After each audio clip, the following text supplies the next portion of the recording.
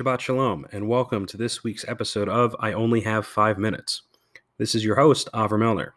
I am a current rabbinical student at the Ziegler School of Rabbinic Studies in beautiful sunny Los Angeles, California.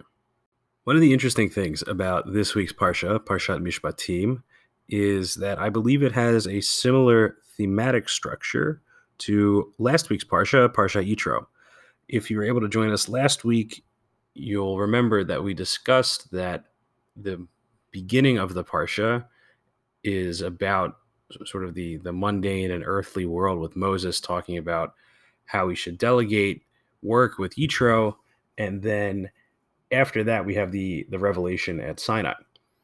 And one of the pieces that we took from that ordering of things, especially considering the conversation with Yitro, it appears as though that conversation happened after the revelation at Sinai, yet it's placed before in the text, showing us that we have to, quote, put our laundry first. That ultimately, after experiences like that, like the revelation at Sinai, we have to come back and stay grounded in reality and do the work. And we have a similar structure in this week's Parsha, where the Parsha starts off with what's known as Sefer HaBrit, the Book of the Covenant, because it's the first chunk of laws and legislation in the Torah about how a society should be and how people should act. And then at the end of the Parsha, we have this really interesting moment that's a deep mystical moment, and it sort of runs in a parallel structure to last week's Parsha, but I think the messaging is a little different. So let's zoom in on what I'm talking about. We have this curious moment where Moses and Aaron's sons, Nadav and Abihu, and 70 elders of the ancient Israelites see God. And if we look at the Torah text, it reads, Vayiru et Elohei Yisrael, and they saw the God of Israel. V'tachat raglav k'ma'aseh livnat hasapir. Under his feet there was the likeness of a pavement of lapis lazuli. U'che'etzem hashamayim latohar, like the very sky for purity. Ve'al atzilei b'nei Yisrael lo shalach yado. But he did not raise his hand against the leaders of the Israelites. Vayechazu et Elohim, they beheld God. Vayochlu vayishtu, and they ate and they drank. So after this whole section of laws and the beginning of legal code that outlines ancient Israeli society, we have these two lines where 74 people have a deeply intimate, mystical, visionary experience where they see God. And it comes and it goes.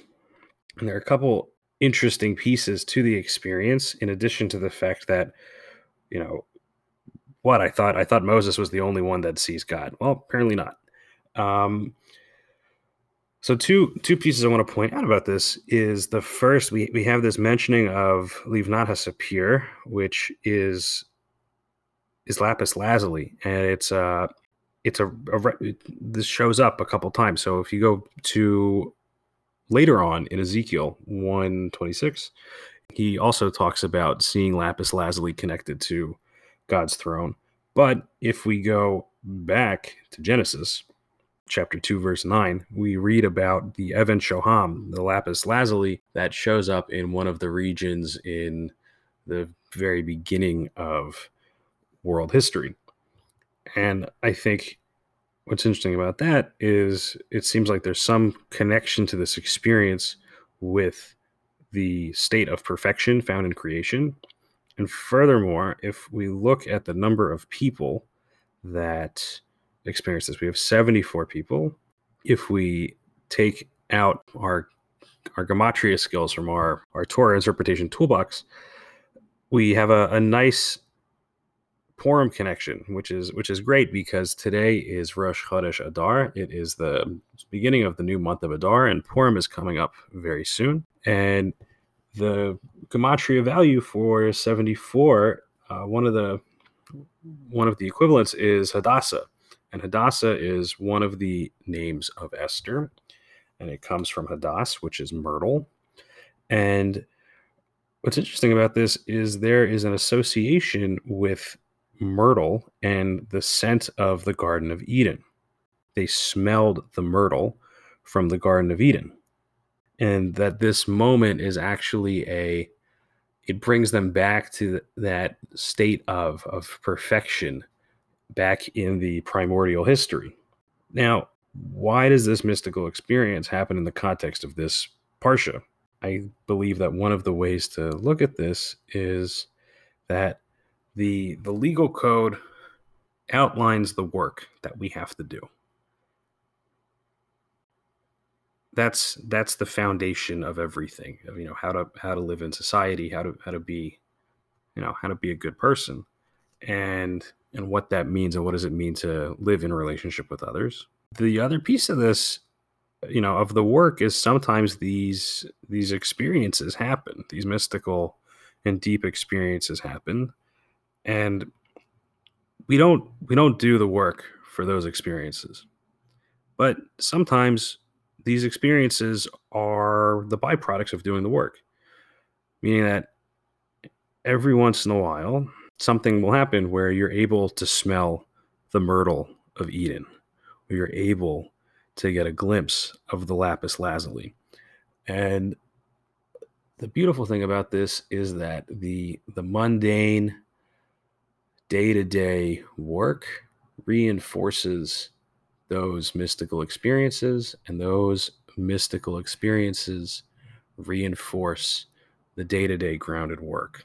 Those moments are grounded by the laws, and the laws are elevated by their connection to these moments of smelling the myrtle and seeing the lapis lazuli. So my bracha, my blessing for everyone this week is that in doing the work of what it means to be a person living in this world, may we also have moments where we can smell the myrtle of Eden and we can catch a glimpse of the lapis lazuli, and may those moments and experiences empower us to continue doing the things that we need to be doing. Thank you, and Shabbat Shalom.